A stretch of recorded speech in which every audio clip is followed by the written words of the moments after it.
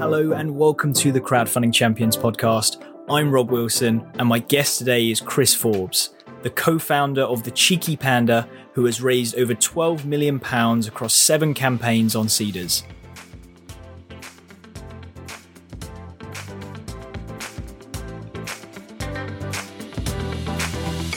Chris, thank you so much for taking the time today. Great to see you again, Rob. Now, for listeners who aren't familiar with The Cheeky Panda, would you be able to just tell us a little bit more about the business? So Cheeky Panda is a bamboo tissue brand and hygiene. We created the business back in 2016. It was my partner Julie's idea, with the idea of using the world's fastest growing plant, bamboo, as an alternative to trees. And since then, the business was started in our bedroom, and now we've got a £12 million turnover business, and we're selling in over 25 countries. Fantastic. And this all started through rewards-based crowdfunding, was that right?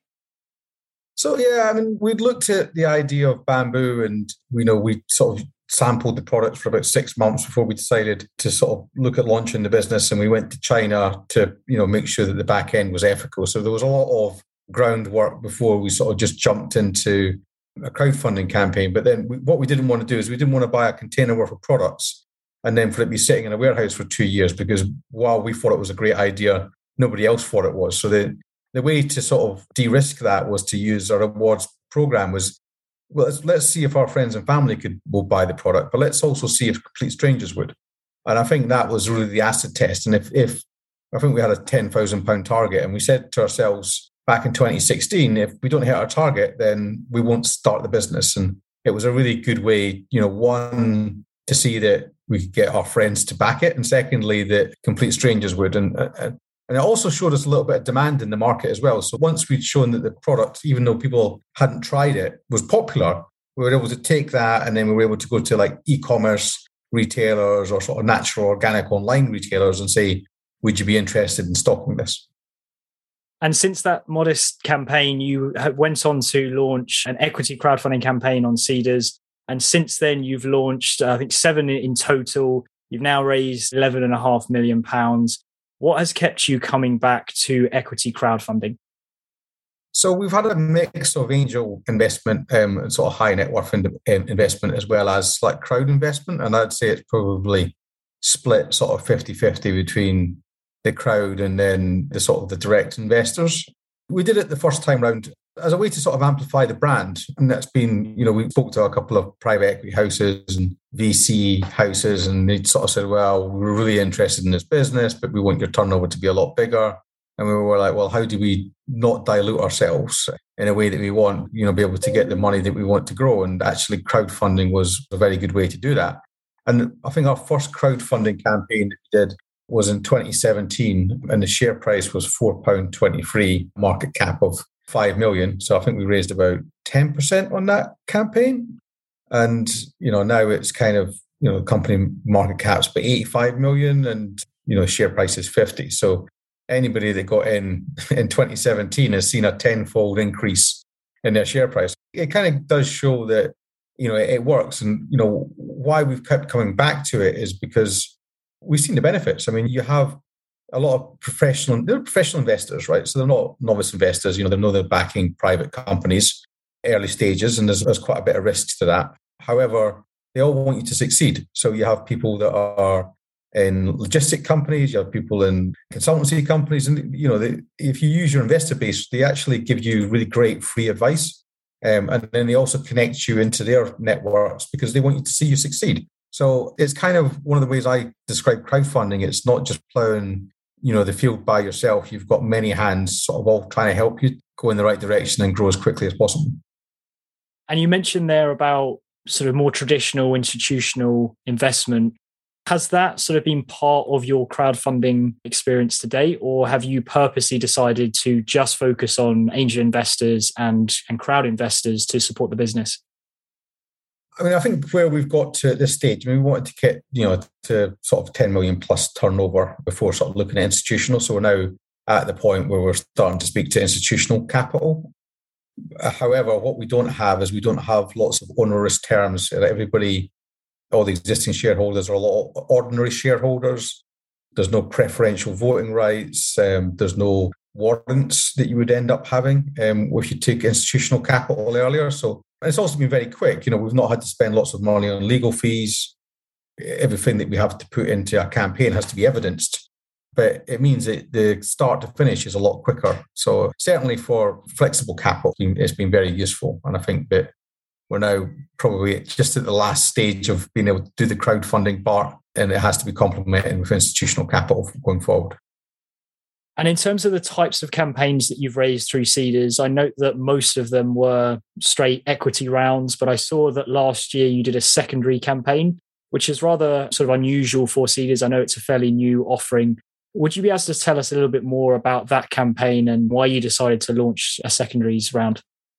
So we were very conscientious about the secondary campaign, and we'd sort of looked at the demand on the shares. So that, I think the share price in 2020 was £36 a share. And in the secondary market, there was just no availability to buy those shares at £36. They were all trading at between sort of £45 to £55 a share. So we knew that there wasn't enough availability in the market. So a secondary campaign is where existing shareholders sell some of their shares rather than that money that gets raised gets put to the company. So because we knew there was a demand, we spoke to our community, which is 4,000 people in the shareholder base within Seedrs now, and said, listen, we're thinking of getting a little bit of liquidity. Would you be interested in getting shares at £36? Of which everybody said, yeah, because we can't buy shares at £36. All the shares that we're getting, we'll have to get them at 45 and 55. So we agreed to do them at £43.20, which was like a 20% premium. And we raised £2.5 million from the secondary, which was then split between 5 of the original shareholders. You mentioned there that you have a community of nearly 4,000 individual investors. Post-campaign, what level of engagement do you have with them? I think it's very important that if you do use crowdfunding, that you've got a constant communication with your shareholder base. They're your biggest fans. They're your advocates. They're your consumers. They're the ones that will convince their friends to buy your products. So if you don't treat them well, then, they'll lose interest in you and you'll just have it as a passive share rather than something that's a little bit more proactive. So we get a lot of good news on a regular basis. We get a lot of interesting listings. We get a lot of media coverage. So I think we're always trying to, every time we get a bit of breaking news, we try to then share it with our community so that they can feel part of it.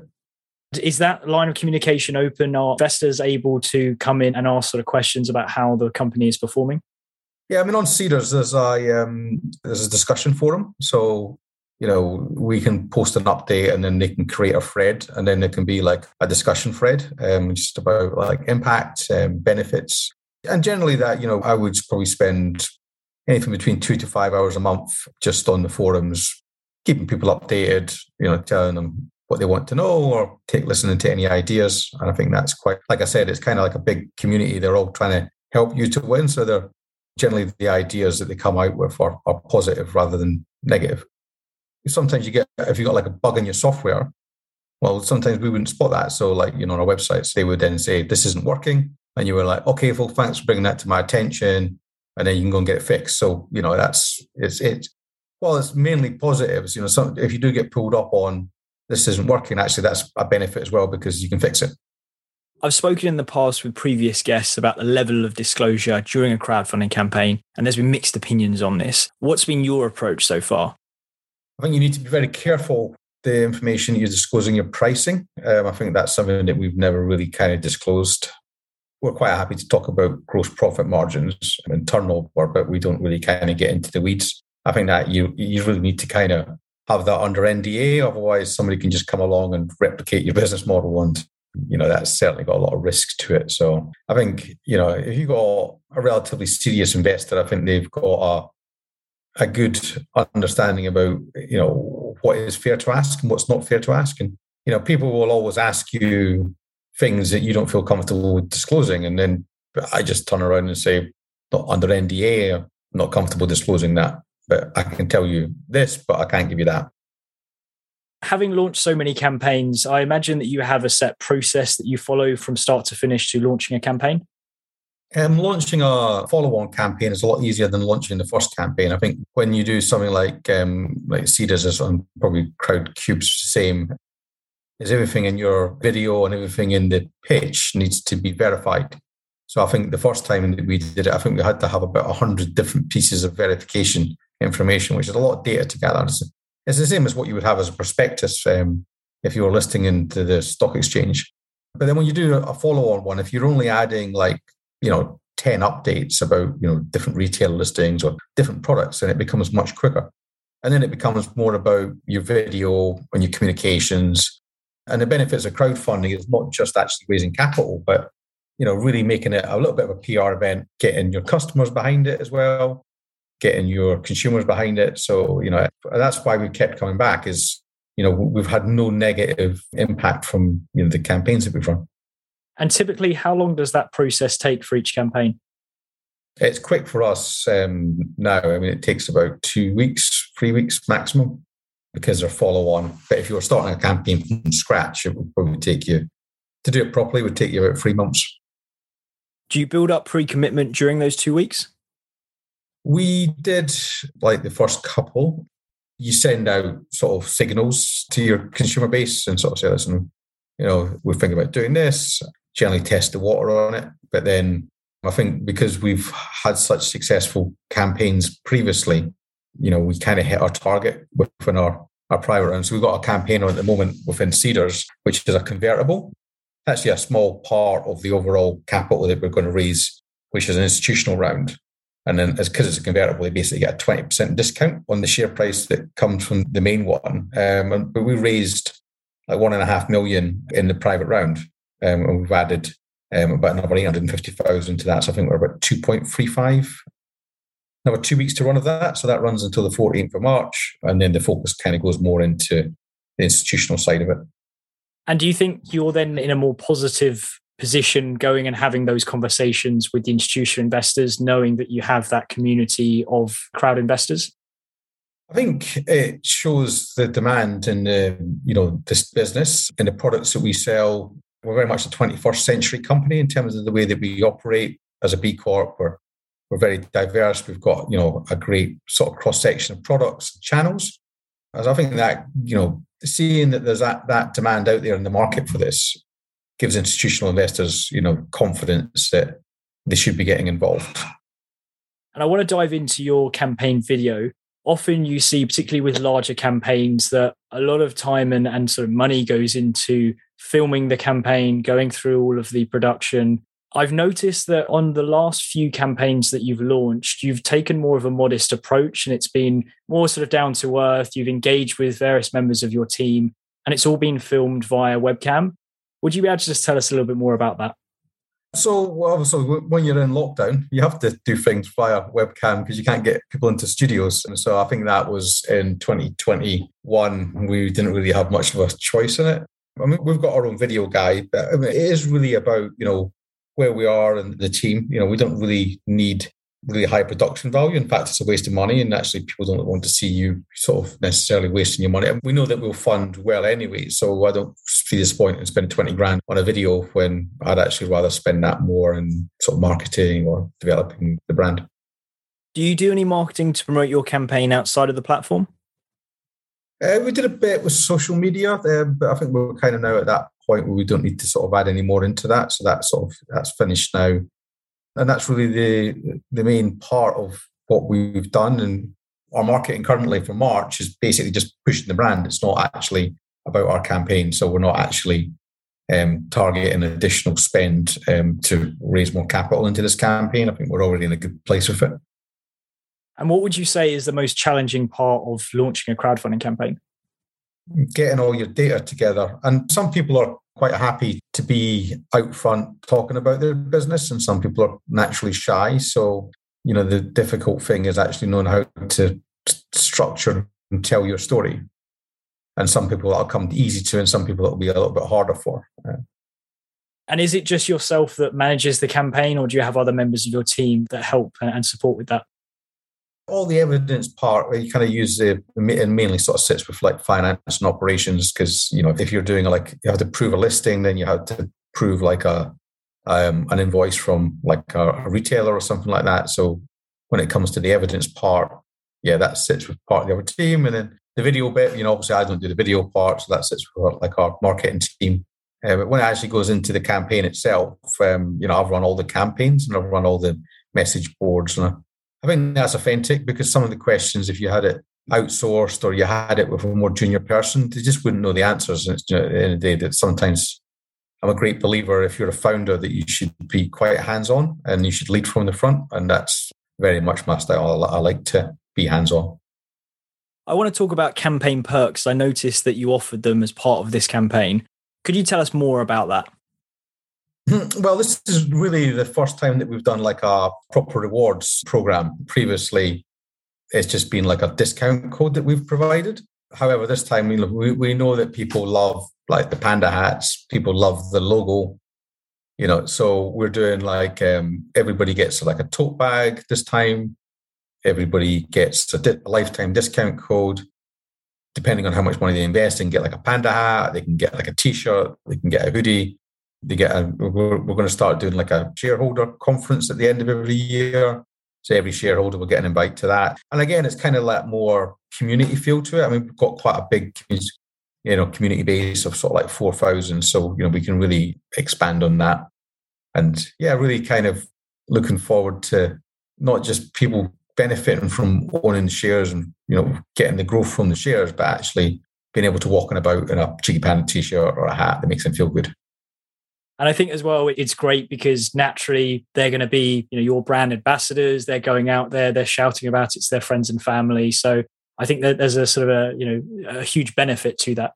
Yeah, I mean, obviously it costs money to do that. And, wouldn't have done it in our first crowdfunding campaign. But, I think that we've got the resources and it's nice to give back a little bit. The only tricky one is because this is the first time we've done like t-shirts and stuff like that and like hoodies. Some people that invested earlier are like, well, hang on, I've invested that amount over the last couple of rounds. I want a t-shirt, I want a hoodie. And I'm like, well, yeah, you should be happy with the growth that you've had in the share price and the reward is this time thing. So I think that if that's the worst thing that's happening, I don't think that that's terribly bad. Yeah, for sure. And you've launched all of your equity crowdfunding campaigns through Seedrs. You mentioned before that you've had a sort of a great experience in launching those campaigns. Has Crowdcube ever been a consideration for you? We spoke to Crowdcube in 2017. They didn't have a proper nominee structure back then, right? And the benefits of a nominee structure is that you've only got one shareholder on your register. So you don't have 4,000 different shareholders. And, our ambition is to IPO the business and go to market and to be administrate. That number of shareholders, particularly if some of them were relatively small shareholders, would be more costly than what the benefits would be. So, I think Seedrs, were the first to create a secondary market. And then obviously the first to create that sort of secondary market product, which we got involved in, which was us letting some of the liquidity for the early investors. So I think they've kind of, Crowdcube's a bigger platform. So in some ways, from a business point of view, I might have had a larger number of shareholders if we'd have gone through Crowdcube. I think the money would have been roughly the same, but from a governance and controls side of things, from a share management point of view, Seedrs was definitely the right choice. I think it's interesting as well, you mentioned the nominee structure. That has obviously enabled Seedrs to launch their secondary market. Have you had much interaction with the secondary market? Do you often, just sort of check it out and see how shares are being sold, or is that not a sort of a concern for you? I mean, Cheeky Panda has always been one of the highest traded shares in the secondary market. And I think Seedrs use our logo and Revolut and two others as brands that perform well in the secondary market. So, I mean, and that's why we did our secondary campaign where we sold some of the original shares because there was no availability. So it's when they launched it, I kind of sort of raised my eyes and then I watched it. And now, I've also invested in other businesses as well. So it's not, and I tend to use Seedrs for that. And, I can dip in, dip out if I like where the company's heading or if I think, actually there's not enough communication. So, I'll just maybe move it to someone else. It's interesting you say that you've had some experience, from an individual point of view, investing in other campaigns. What's been your experience there? Are there certain things that you look for in a campaign? And have you learned anything being on the other side of the fence and investing in campaigns yourself? I mean, I'm lucky because I obviously sit in the startup community. So I get to meet the entrepreneurs. So I would generally back the entrepreneur and then back the product. But if I think it's a good product, but if I don't think it's a good entrepreneur, then I won't back it. Even if an entrepreneur's got a slightly average product, but I think they're a real winner, I'll probably still back that business because in my experience, the entrepreneur is the making or breaking of most businesses. And from your perspective, what would be your top tips to other entrepreneurs that might be thinking about crowdfunding? The first time is hard, and then being able to secure capital is hard because people might not know you. If you've already got a product that's in market, then you've got people that have tried the product and are more likely to back you. So it tends to be consumer businesses do quite well because people have been sort of buying those products. If you're doing a services business, it's practically impossible to do crowdfunding. So it needs to kind of be sort of product based, and you need to have like either a really brilliant idea or be in trading and have a number of successes under your belt. You mentioned there that consumer businesses tend to lend themselves well to equity crowdfunding. On a typical campaign, how much of your total investment would you say comes from your customer base? So, I mean, that's a good one, right? Because, I mean, a lot of the investors then become consumers. So, like, if I look at like a demographic, probably a big chunk of our demographic is 35 to 50-year-old males, and probably sort of like 35-40% of our shareholder base is in that demographic. But they're not the ones that would buy like the household tissue or the kitchen towel, for example. So they aren't the natural consumers, but then once they become a shareholder, they become the consumer. So, because we're a green stock, so we're a proper ESG stock. We're an environmental business first and foremost, rather than just having good social governance, which we also have. So I think that's one of the benefits, and that's why I like doing crowdfunding. Is actually you can get such a great influence across your community. And do you see yourself continuing to launch crowdfunding campaigns? Well, I think there's always a preemption side of things. And, if I look at, some of the other sort of large businesses, I mean, it's kind of like an extension of what the public market is. I'm a big fan of building as many shareholders as possible. I'd love to get 10,000 shareholders. So whether I do that within the private markets or the public markets, I'm certainly looking forward to building a large shareholder base of independent retail investors, as well as having the institutions behind me. And Chris, do you have any other words of wisdom or anything else you think would be interesting for entrepreneurs to hear? Stand out from the crowd. I mean, I wear this silly panda hat, but I mean, it's got me well over £1 million worth of media that I haven't had to pay for. So I think, you might have the best product. If you don't stand out from the crowd, then it'll never get anywhere. So you really need to do something visually that kind of makes you pop. So if you are doing a crowdfunding video, there's a lot of people also seeking money, and the investor will have 1 out of 10 companies they might want to invest in. So, what makes you different? And just think about that. And from your experience, what has been the key things that you, in your opinion, has set the Cheeky Panda apart from other campaigns that might have been live during your time on the platform? Well, I mean, we were the UK's first bamboo tissue business. So I think, and then when we started with toilet tissue, and then we've continually innovated. So I think that we're a genuinely original idea, and a lot of campaigns are like a twist of lemon on an existing theme, which in itself, there's nothing wrong with that. In some ways, it's quite a good thing because it's proven in market, and you're bringing something else like lower calories or like slightly healthier or slightly better tech, but it's not truly disruptive. So I think where we've always stood out is we're a true disruptor in a 200 billion market. And, we're also proving ourselves to be able to be international. A lot of brands can do well in the UK, but how do you then sort of demonstrate there's demand for that brand across Europe and the USA? So I think that's kind of something that we've always had a slight edge on campaigns that have been raising capital at the same time as we have. Chris, where can we find out more about the Cheeky Panda and yourself? www.cheekypanda.com. Visit the website. We've got great blogs on there. We've got some great videos. We've got a great subscription service. We've got Cheeky Panda app, which is so simple to use.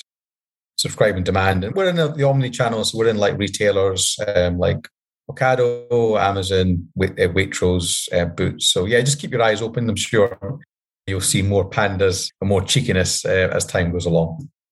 Great stuff, Chris. Really appreciate you taking the time and really looking forward to seeing your success. Great. Thanks, Rob. I hope you enjoyed this episode. For more advice, head over to crowdfundingchampions.com and be sure to subscribe for the latest interviews.